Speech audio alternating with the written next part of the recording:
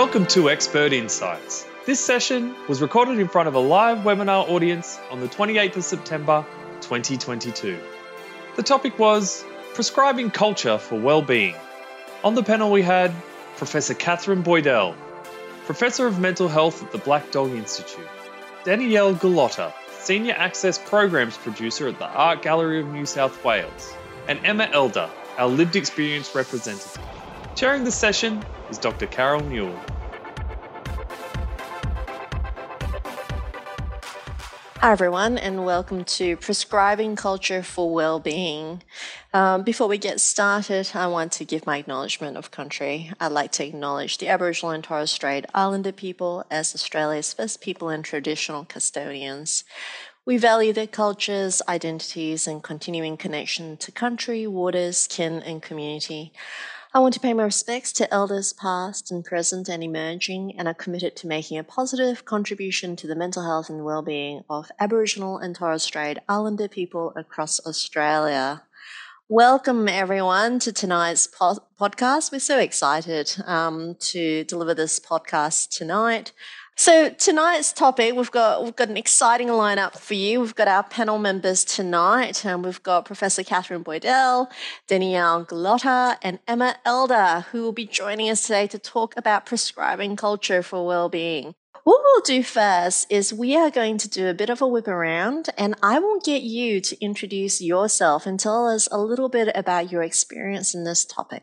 Okay, so let's start with Danielle. Danielle, you take a moment to tell us a little bit about your background in culture dose and prescribing culture for wellbeing. Fantastic. Thank you, Carol.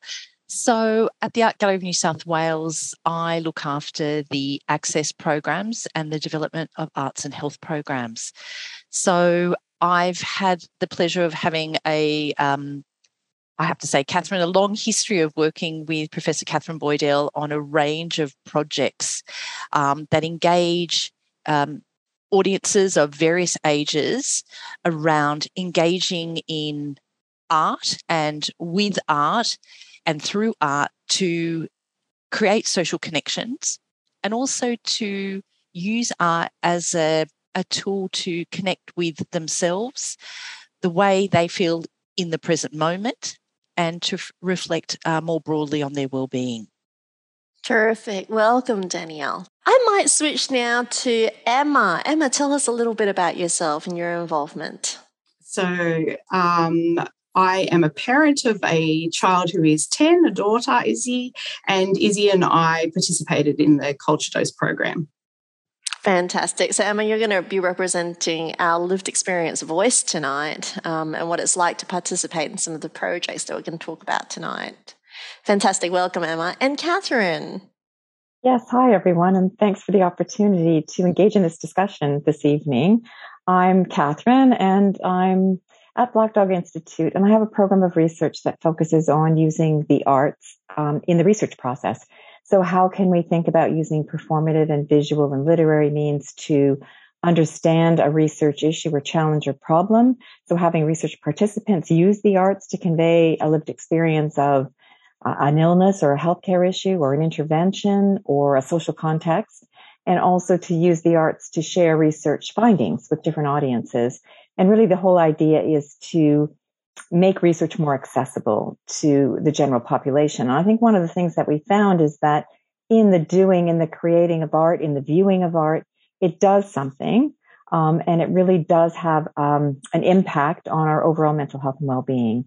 So I guess I became very interested in social prescribing, which we'll hear more about, I guess, as we continue on with the conversation, but in particular arts on prescription. So I was really interested on how do we build the evidence base in this space? And that led to some of our collaborations, as Danielle mentioned, over the past 4 or 5 years in terms of exploring this space from a research perspective. So that's where I'm coming from. I'm a sociologist by training. So again, it brings a different perspective in terms of really being quite interested in the social context and social determinants of health. Fantastic. Actually, whilst we're talking about it, what is social prescribing? So I've heard this term several times now in the context of mental health. And so I'd love to hear a little bit about one definition of it and what's the theory behind this idea that culture art impacts on our well-being, Catherine? Yeah, great question, Carol. Social prescribing is become much more ubiquitous, I think, globally. It really is acknowledging social determinants of health. It's acknowledging that our well-being is influenced by social and economic and environmental factors, and that we really need to consider moving beyond the formal mental health system, or the formal health system, actually, more generally, if we really want to address a whole of person approach. So I always use the example, if someone comes to a clinic and they're depressed, but they're depressed because they're marginally housed or they're in debt over their heads, then you can kind of begin to see that no amount of treatment or psychosocial intervention is going to address the entirety of the issue. And you've got to think beyond, you've got to think more broadly across different systems. And I think what's really unique about social prescribing is really that it's holistic. It focuses on non-medical needs that affect health and well-being, and it links people to local, community, and cultural groups. And I think that's what's really important. It's kind of that community essence. It's really drawing on resources that already exist in the community. And really, again, I think it's following from many policy documents that are very recent that are really highlighting the importance of this more holistic, individualistic, personalized approach to health and to mental health. Absolutely. So just to clarify, social prescribing isn't just culture or cultural prescribing, is it? It's like a whole range of different things. Is that correct, Catherine? Yeah, absolutely. If you sort of think of social prescribing as the umbrella, and so what's under that umbrella? There's arts on prescription, or culture dose, as we've renamed it. And it's a bit contentious because I think a lot of people have talked about, the notion of prescribing. Isn't that still kind of in the medical system in terms of prescribing? But very importantly, because it's very much, particularly in the UK, it's under the rubric of the GP, who is, got the resources of a link worker who will prescribe, could be bibliotherapy, so reading books. There's, sort of nature on prescription, so being involved in nature, exercise on prescription. There's lunch groups and community groups. So it's very, very broad. And our focus has really been initially, there's pets on prescription, but initially has been focused on sort of arts and culture on prescription. I love that. And thank you for all the different examples, because it just shows that social prescribing is that umbrella term, and then you've got the different. So what's the theory behind culture dose? Like, what is there research, RCTs kind of starting to show that, culture might be a good thing to prescribe for well-being, Catherine? Yeah, absolutely. I think there's such a plethora of research data now that for many of my colleagues, it's like, we don't need another study. The evidence is there. And it really is. And we can talk a little bit later about what more needs to be done. But certainly we know and we've got proof that the arts contribute to the economy, improves educational outcomes, creates a more highly skilled workforce, improves health and mental health outcomes, improves personal well-being. And we've certainly seen in our work this enhanced sense of community, of inclusion, of reductions in social isolation, reductions in anxiety and depression. So the list goes on depending on what you're actually focused on, but there is just so much literature, both in the published literature, gray literature in terms of reports, websites of organizations that are producing beautiful data on the impact of arts, specifically arts and culture, on overall mental health and well-being. I love that, Catherine. And it's just such an irony that during this time, or just very recently, the arts have really been like deprioritized, is not essential services coming out of COVID. And yet in a lot of ways, what you're talking about it is really essential to our well-being. And that's really terrific to hear. So, it's been quite a journey getting to where you are now. It actually started off with a number of adult projects. So this partnership between you and Danielle, it began somewhere else at the beginning. So Danielle, I'd love for you to kind of walk us through some of the adult projects. Like, how did this all begin and where did it start? Wonderful. So I just wanted to bring up the issue about or the topic of resources in the community. So the Art Gallery of New South Wales, as a cultural institution, but also public libraries, regional galleries, commercial galleries, there's this resource within the community that we can tap into that destigmatizes these sorts of, I'm going to say, arts interventions. So the work with Black Dog Institute, actually, the first encounter with Catherine was Catherine and I were both co-presenting at a Vivid Ideas talk. And Catherine was presenting on a particular project of arts knowledge translation around young people and their videos, I think, Catherine, their video stories or narratives. And I was giving a presentation on the gallery's Art and Dementia program that has a sustained engagement with particular groups of people. And just listening to Catherine's presentation and then Catherine listening to the presentation that I presented, at the end of that, we both said, gee, there are so many parallels in the work that we're doing, and perhaps that we should look at collaborating. And that's our first encounter with collaboration, where I think, Catherine, we worked with a particular high school in Sydney that worked with young people with lived experience of mental health conditions. And we collaborated with the school to run a sequence of 5 sessions around body mapping and using the arts, using the gallery first to bring the students into the gallery to engage with works that dealt with figurative works that dealt with issues around visual representations of the body. And then that allowed us to really tap into the students thinking about their own bodies, their own feelings, and how they could express their lived experience of anxiety.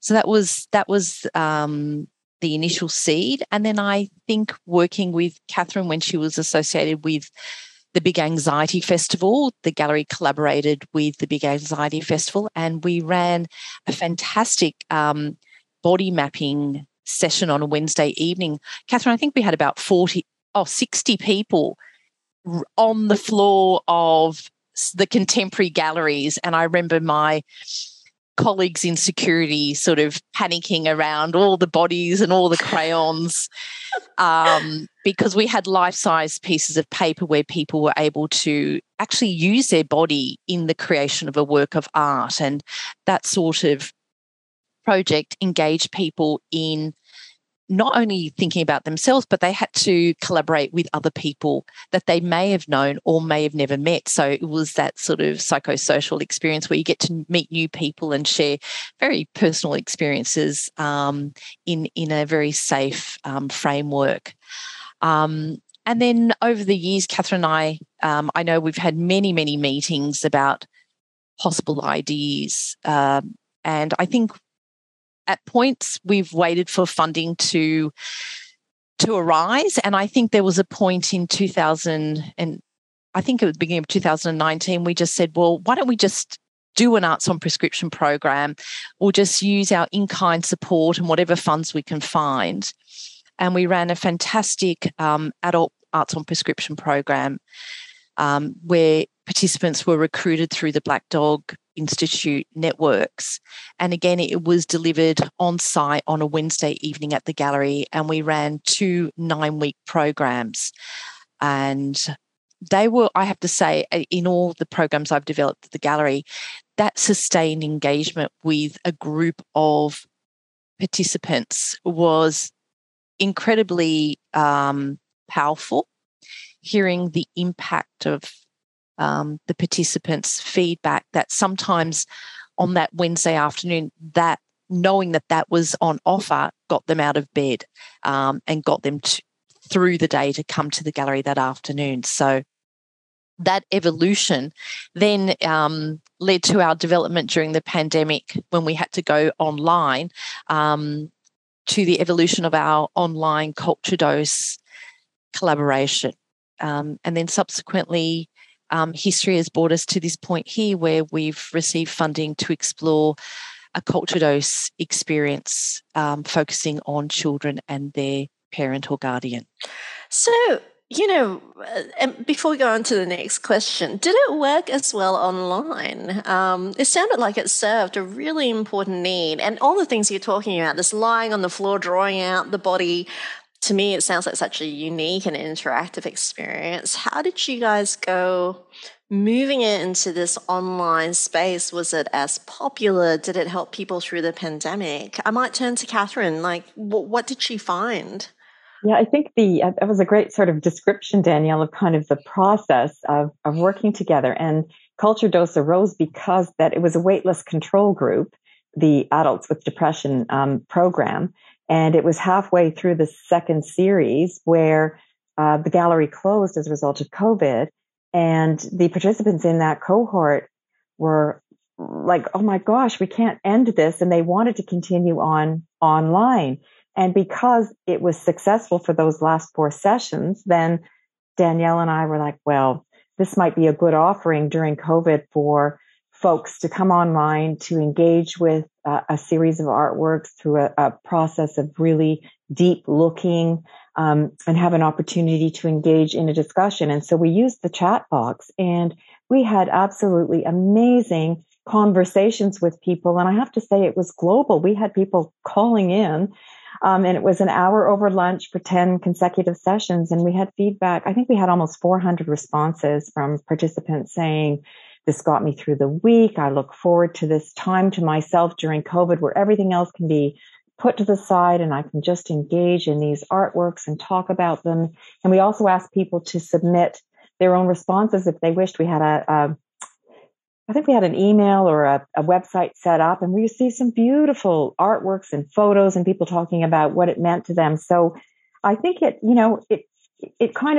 worked, even though we thought, how could it work if you're not actually in the gallery viewing these pieces? But we were actually so happy with it that it kind of morphed into a cross-culture dose where then Danielle brought in some colleagues from Singapore, and we conducted a few series there. So we've sort of had this momentum, which was really exciting. That sounds wonderful. If we ever go into lockdown again, you guys are going to be the first people I'm going to contact to sign up for it. So, Culture Dose with children. How did this come about, Catherine? Well, it was just a huge gap. So in reviewing some of the literature, I thought, what about young people? We know that, there's so much literature now about mental health and well-being of young people. There were some reports released in terms of what young people worry about. And so I did a little scan of the literature, and I found one review paper on arts on prescription for young people. So I was so excited, got a hold of this review paper, and the results were, there's nothing out there to review because there's nothing in the public literature on arts on prescription for younger people. So it was kind of like, oh my goodness, there's a real gap here. And we very fortunately received funding from the Jib Foundation for 3 years. We were able to hire an amazing project manager, Diane, who has been great in terms of, she's a photographer and also a researcher and has really managed this program beautifully. So we brought her on board.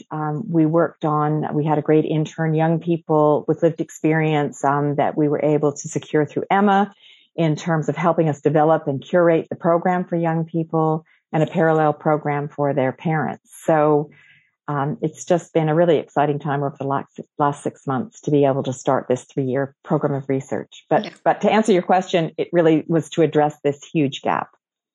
So we're going to bring Emma into this conversation now. Now, Emma, you participated in this program, but before we share your experience of what it was like to participate in this program, can you tell us a little bit about your background and your lived experience in mental health and how you ended up in this program? So I guess the reason I started with interested in this program is because of Isabel, so my daughter, who's 10, who unfortunately during COVID started to experience anxiety, and then towards the end of lockdown, she started to have her first kind of panic attacks. So anxiety and panic started to become part of our lives in Isabel's life. And like many children with anxiety, I actually have a diagnosis of having severe panic disorder, and a family that has a list of people who experience anxiety. So it is something that is pretty open in our family as the norm. So what appealed to you about Culture Dose with children instead of, say, pursuing a psychologist or the more medical route? So I do have a background in studying art, and I am creative myself. Isabel is a creative child as well. So this appealed to me hugely because of that, but also because I know from my own experience that doing anything that is creative actually calms me. And I could see that when Isabel is doing things that are creative, or that she's, being involved in making something, she definitely calms down. So I was very attracted to this project because of that. Terrific. So, look, Danielle, it sounds like you've got a lot of art engagement program going on at the gallery. What makes this one unique, say, compared to other art programs? What makes it well-being related? What makes it different? Look, thank you for asking that, because this is a very different offering. At the gallery, as in many other galleries and museums, there are wonderful family programs and youth programs that engage in art making and guided tours. The difference in this program is that firstly, there's a sustained engagement. So we were connected with 24 families for 8 weeks. So there's that sustained engagement. The other important element that within this program, it's incredibly open-ended. It's a structured program, but within that structure, there's a focus on being in the moment. There's a focus on connecting personally with artworks. So there's no one way. It's very open in terms of there's no right answer. There's no one way of looking at an artwork. It's very much a dialogical approach where we engage the young people as well as the parent group by asking them, what do they see? What personal connections do they make? And so it comes from they are the experts in their viewing experience. The other part that makes it unique is that within the art making experience, it's not an art lesson. There's not a prescribed outcome focus. The art making experience explores sensory and tactile experiences in their art making that are open-ended. So in each session, each of the 8 sessions are themed. Within those themes, we focus on 3 artworks in a very broad way. Sometimes you might ask the group to create a poem, to draw a response, to use their body to engage with the work. The students or the children in those programs, they could sit, they could stand, they could lie on the floor. It was really up to the group within the parameters of the program to engage how they felt in that moment. So we really tried to take away all those formal elements that are involved in school or in a formal art program.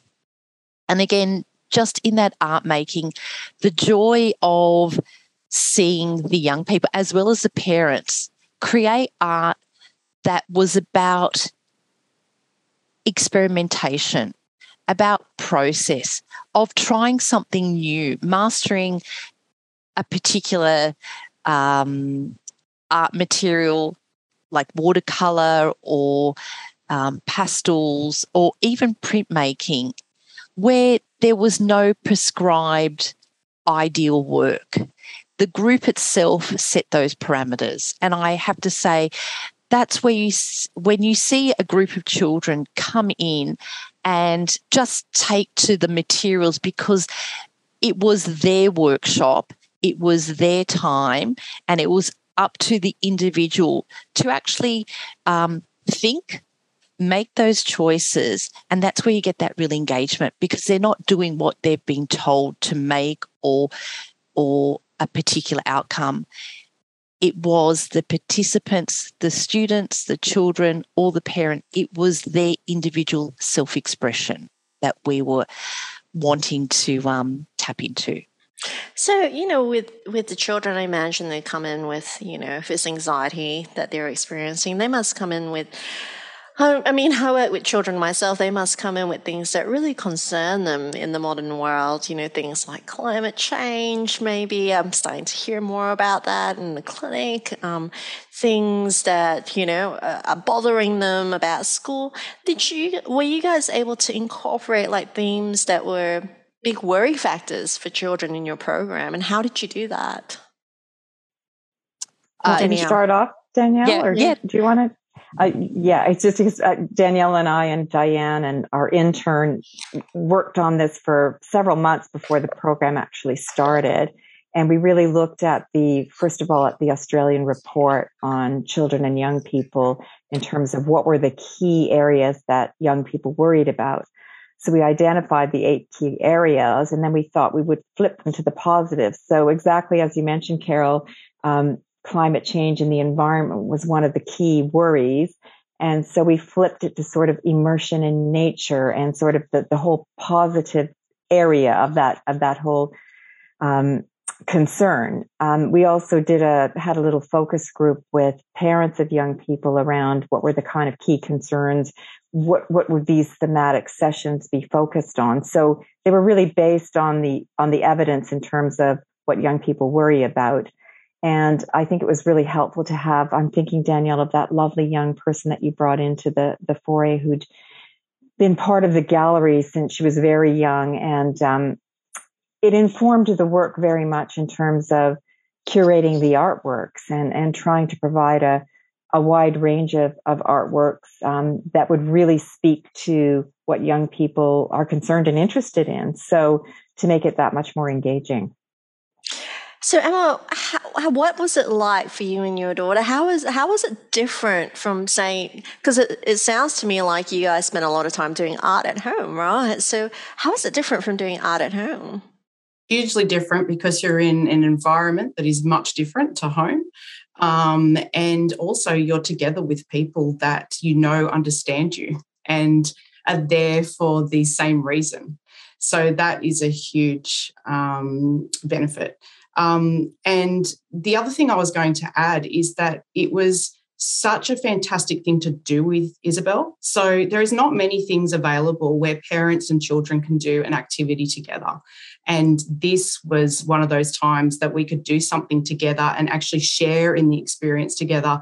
And then we can talk about what we both experienced and what happened when you were doing your work, and she could ask me questions.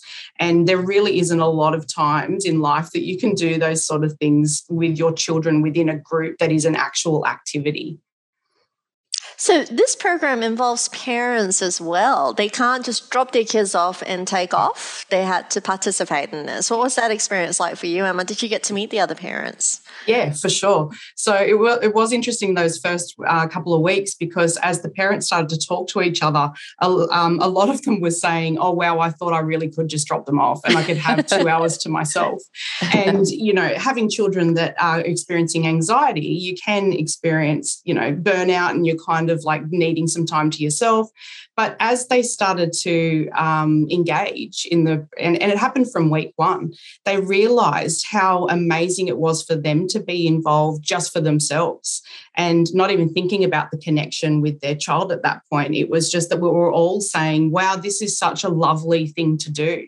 And what a nice way of like kind of coming together and being with people who are experiencing the same thing and having maybe some of the similar experiences outside of this little group.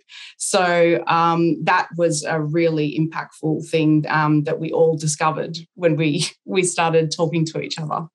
Well, was that a deliberate decision, Danielle and Catherine, to definitely incorporate parents into the program? And what was the thinking behind it? Might turn to whoever wants to take this question. Yeah. I can share that from programs within the gallery. Incorporating the parents was an innovative step because most of our programs would involve, if it was a holiday workshop, it would in the past just be for the child and the parents would drop off and engage in the collection on their own or whatever. In devising this program, we wanted the parents to have a parallel experience so that then there was the opportunity to connect with their child on a different level, but also to then sustain those conversations once they've left the gallery and over the week. So I think that it, for a lot of the parents who we could see at times were busy and perhaps the demands of life, that coming into the gallery and having that mindful experience was of benefit for them. And I think for a lot of people coming to the gallery and spending time is that mindful time out. A public gallery doesn't expect you to buy anything or do anything in terms of consuming. So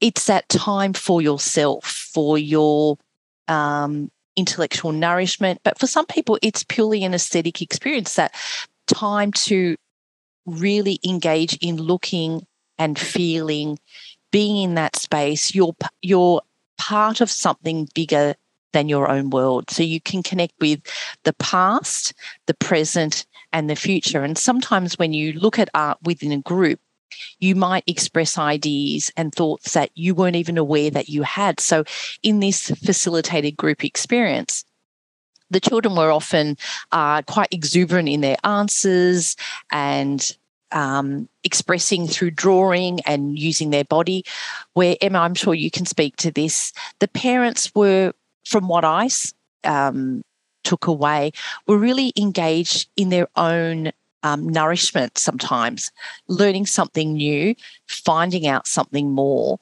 and having that curiosity sparked. And I think we all know that when you become curious, you start to imagine, and we know that those sorts of creative thoughts on a sustained level have an impact on your own creativity and your well-being. Is that your experience, Emma? Definitely. And like, I know that I am someone who engages in art and creativity, but there was many parents there who had never done it before or had done some and just don't have the time or haven't made the time to do that in their later years. So I think it brought people back to thinking about that connection with being creative and doing something that is different to your norm and what you normally do to kind of, we all know when we talk about well-being, people talk about getting exercise, sleeping well, eating well, but they really forget that creativity is such an important part of that. And it really is something that can be calming and can help you with your feelings and emotions, because that's what art to me is all about. You're questioning things, you're looking at things. It's like Danielle said, you say things or you come up with things that you didn't even realize you had been thinking about. So, yeah. So would it be fair to say that one of the, because, working with children, I know that sometimes when children have anxiety, it's really hard to even begin a conversation between parent and child about mental health and well-being. Did it make that a little bit easier, kind of having something to Definitely. really engage with your child, Emma? Definitely, because then you can talk about what they've created or what they've been looking at. If there was an artwork that they were looking at, that we can talk about what the subject matter was, or if she's made something, we can talk about what she's made and why she's made something or she's drawn something. And it's so much easier for the kids then to actually explain to you what they're expressing and what they've thought about as well. And that's something that it was such a great experience for both of us, because it wasn't a therapy, traditional therapy, which definitely has its benefits. But this was something where kids, because of school, can understand what going and making something or looking at an artwork actually means. So you don't have that fear coming into the experience, whereas a traditional therapy is hard to explain, or someone's going to sit with you and they're going to ask you questions and going to talk about you, because verbally it can be hard for kids to say how they feel and what they're thinking. So the art and the creativity actually really helps with that. So is this supported by the empirical evidence, Catherine? What were some of the major outcomes from this Culture Dose program for kids and their parents? What did you find in the data?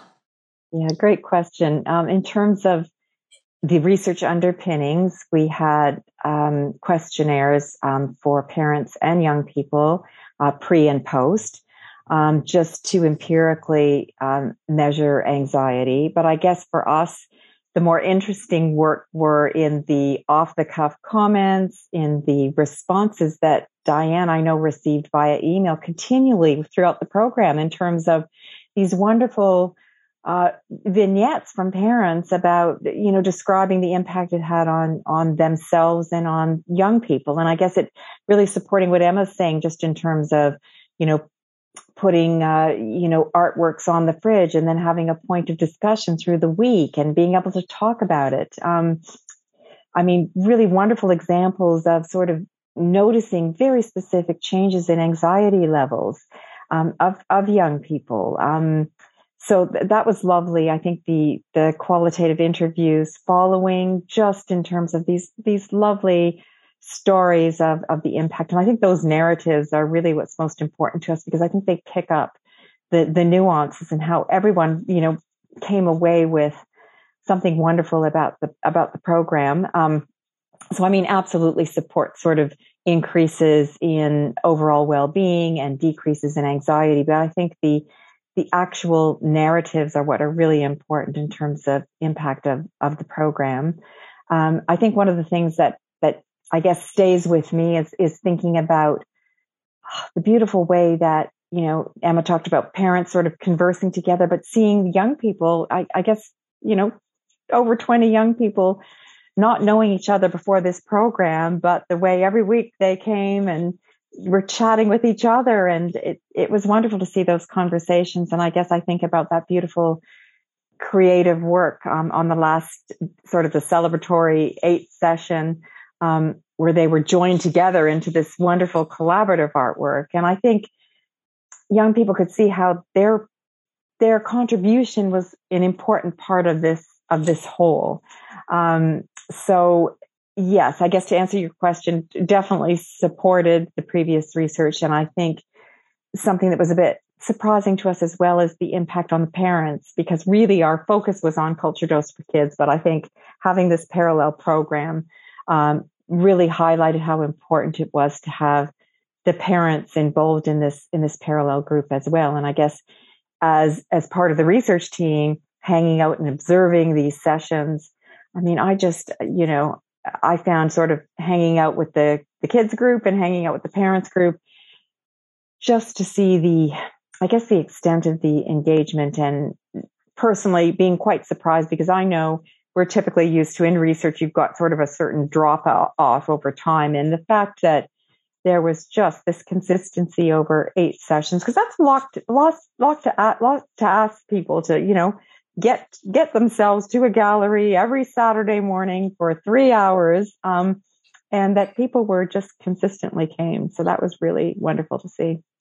That's just to add to that. Sorry, Carol. Go for it. Just to add to that, what was so powerful about all of that is that we were all there, and I think I mentioned it before, like you understand that you're there because your children have experienced anxiety and you're all parents of those children, but we never spoke about that at all. That entire 8 weeks, we never spoke about anxiety and we never spoke about what we were going through as parents. And that, it seems like, what a strange thing to do. But it just felt like the kids connected because they had this unsaid understanding that they know that every child in that room has experienced anxiety just like they had. And they didn't have to talk about it. And it was just so powerful to be together. And it was so nice for me to know that I was there with a group of parents who understood how I felt. And to add to that, it's then I'm saying that we didn't speak about it, but in that kind of traditional therapy way, we didn't speak about it. But what we did is we did talk about our feelings and emotions through talking about the art. Absolutely. By accident, I think you guys, it sounded like it wasn't that explicit kind of therapy format, but and I'm a clinical psych, right? I'm hearing like positive parent time in, which is something we would do in therapy, right? Connecting with your child, having this sustained conversation, that positive time with each other, and accidental exposure therapy, just being with each other and speaking up in a group, right? Even though it might be a bit scary. And then mindfulness as well, really immersing yourself in the present. So maybe it's not traditional therapy, but you've got some really wonderful key elements in there. But it sounds wonderful. The outcome sounds terrific, but we've got a very important question in the Q&A from Lorena. As you mentioned, quite briefly, Danielle, it's so much about the space and then people realizing that art is accessible. It's not this lofty, you've got to know about art to participate in it.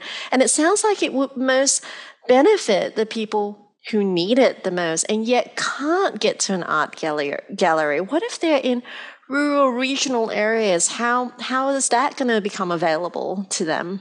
Okay, so again, just as Emma mentioned, it's providing people with the time and the space.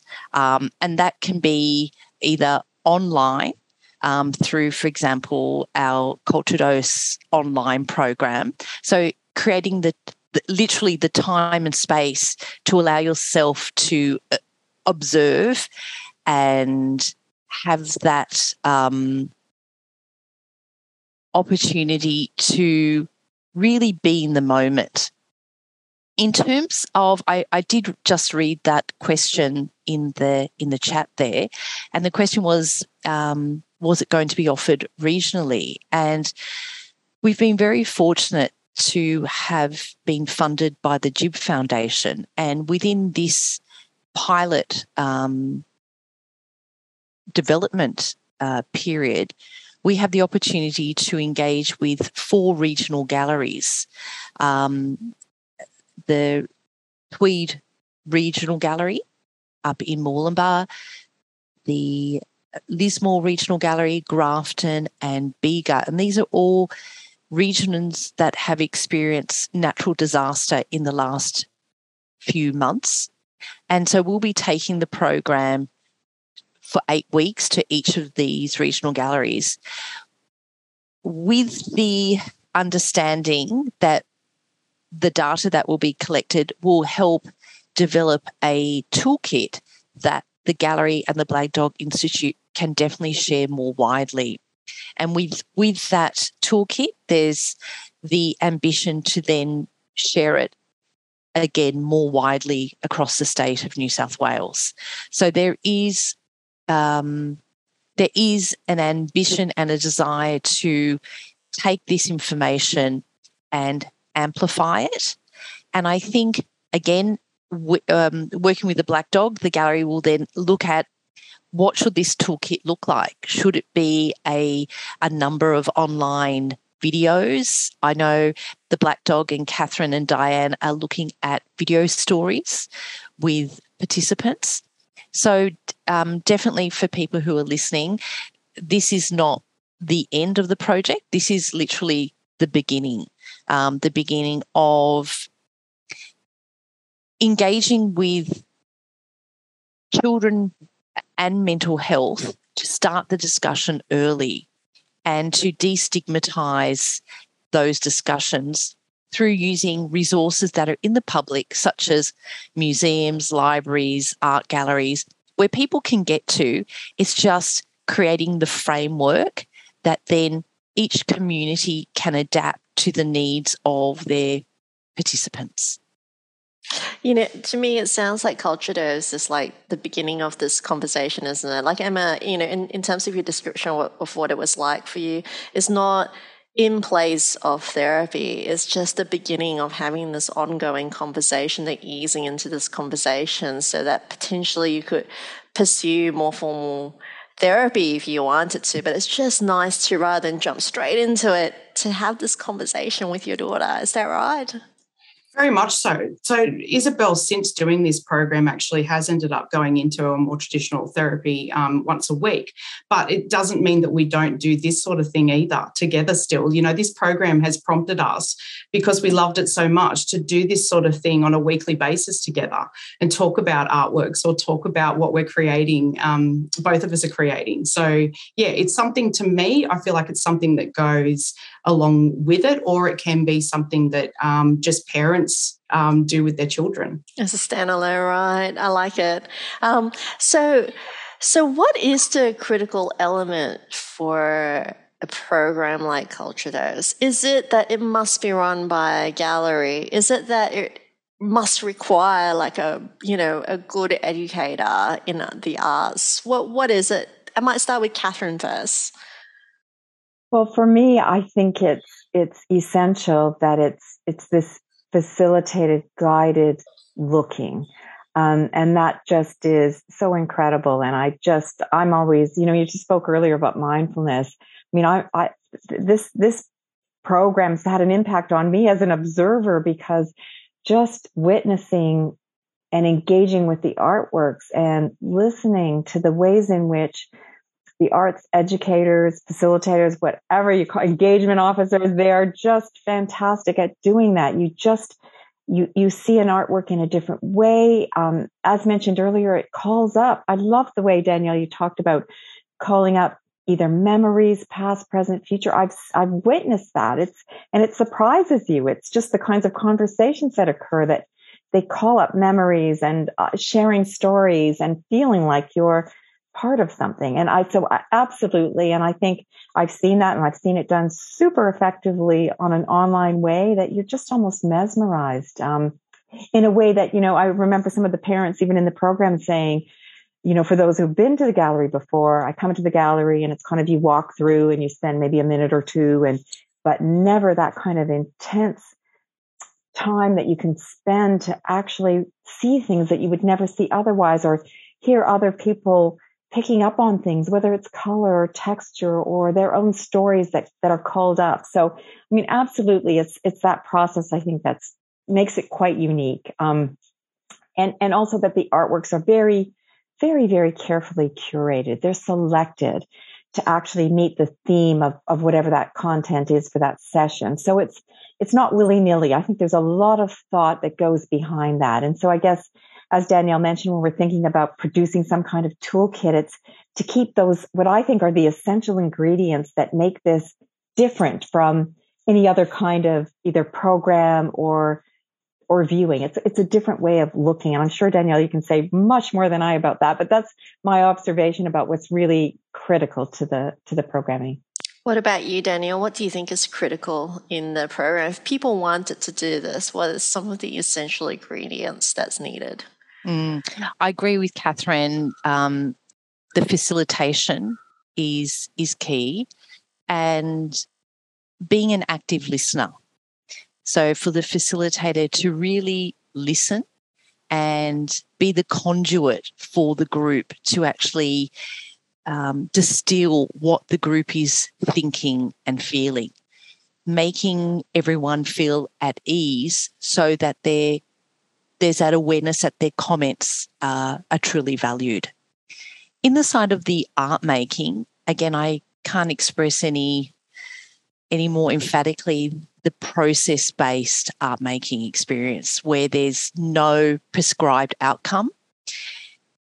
often within school environments, or even if you buy something in a shop that is an arts project, the children see the end product and there's that pressure to create what they see. So in Culture Dose for Kids, it again, having this playfulness, this open-ended creative experimentation, where it was so wonderful to see a child want to come and show you the work or say, I'm going to give this to someone, or wanting to share what they've created was so important. So that flexibility to have process experiences being open-ended for me were very important as well. Terrific, Danielle. We've got another question from Lorena here, and I'm interested in this as well. As counsellors or mental health workers, how can we engage in this program on a professional level? I'm wondering whether we might have to go back and get an arts degree or train up as an educator, arts engagement facilitator. But maybe our role is actually to make our clients aware and our consumers aware that there are such programs, and that we need to popularize this idea that there's social prescribing. What do you think, Catherine? I mean, it's not something that mental health workers can definitely do, but is it that part of what we do is to really direct people towards it? Absolutely, Carol. You hit the nail on the head. So it's not, the expectation isn't that, everyone, in their clinical role become, artists or actually engage in that work. But I think it is exactly that, is awareness that these links can be made, that there are so many resources out in the community. And I think in sort of the true gold standard social prescribing, it's that it's funded so that you have these link workers who can do that work. So I mentioned earlier some of the work that's going on in the UK and in Canada particularly has been absolutely fantastic. So in Quebec, for example, every GP in the province is gifted tickets to the museums across the province. So when they have patients that they think might be interested, they prescribe, these tickets to the museum and encourage them to engage in that way. So I think there are lots of beautiful examples of work that is, continuing in this vein and recognizing the importance of including these different social elements in health and in clinical care. Terrific. Can I add that if I went to a therapy session and a counsellor or a therapist said to me, how about this week you take your daughter to the art gallery and you both go and have a look at 3 artworks and you talk about them and then come back and tell me in the next session, that to me would blow my mind. That would be amazing. All right, Emma, I'm going to do it this week. Can I just add the other really important ingredient in this program that we've all mentioned were those social connections, the fact that the children got to interact with other children with lived experience. And there was that just a beautiful understanding, as Emma said, that no one specifically, I didn't hear any specific conversations about that, but they all knew. And the same with the parents, that social interaction, that there was no pressure. Like in the structure of the program, we really tried to remove those pressures of formal educational settings. And I really love seeing the interaction between children with the other adults as well, especially around one of the highlights for everyone, which was the morning tea, which was a really social engagement. Again, just a group of people who've had an experience in gallery, and that sharing of that morning tea was that sort of transition zone into the making. So I think that, again, was an important element that enhanced the social interactions. Look, Danielle, Catherine, I'd love for you to run a project where you get all the psychologists and counsellor in for this program. I'd be there for the morning tea for sure. And just to see what it's like, because I think maybe some of us need to experience some of this to go, yep, I understand how this works, and to really recommend it. But I'm totally sold on the idea tonight. Now, Emma, I'm sure there may be people in the audience tonight who are thinking, look, maybe as a parent, I'm interested in participating, or I can think of a client that might be perfect for a program like that. What's your tip to end, tonight's podcast? What's your tip for participating in a course like this? The first thing is, don't think that you need to know about art or that you need to be someone who makes art or is creative. Not at all. Just have an open mind and also be willing to share this experience with your child. So it's not a drop off and go away and come back. There is just so be in much. the morning tea for the whole time. Yeah, or just come for morning tea. There is so much to experience and so much benefit from doing it with your child. So, yeah. Fantastic. So thank you, everyone, for tonight's amazing podcast. As we're closing off tonight's podcast, just a little reminder to check out our Essential Network for Health Professionals, just sharing it on my screen now. It's called the 10 program, and it is really designed to support people working in health to maintain their own good mental health. So some terrific resources and tools with 10. You can get a self-guided mental health screening as well as peer support. So do check us out. Just Google the Essential Network for Health Professionals. I'm sure Mel's already on it. She's popped it into the chat box. So please look out for that. Also, please connect with our Black Dog Institute. So, come along to our website to read more about Culture Dose, and also some more health professional training at the Black Dog Institute. We have so many health professional training webinars and workshops, and definitely follow us on Facebook and LinkedIn. Bear with me as I click through this. And so before we go tonight, a reminder that next month, October, is Mental Health Month, and we will be covering depression. So that will be a big one because we started off as a mood disorder research institute. So we're kind of, going back to our roots for October and looking at the latest research around depression. The topic is still to be announced because we're finalizing it now, but it's going to be on the last Wednesday of next month. And we look forward to seeing everyone again soon. So do come back and revisit us for our next podcast. A really big thank you to Danielle, Catherine, and Emma for sharing your experience tonight and, sharing with us Culture Dose, which I think is such an exciting way to think about mental health. A big thank you to our attendees for joining us tonight. Good night, everyone. Have a good evening and a good dinner. We'll see you later. Thank you for listening. If you'd like to hear more of our podcasts, subscribe to and review Black Dog Institute on iTunes or your preferred podcasting platform.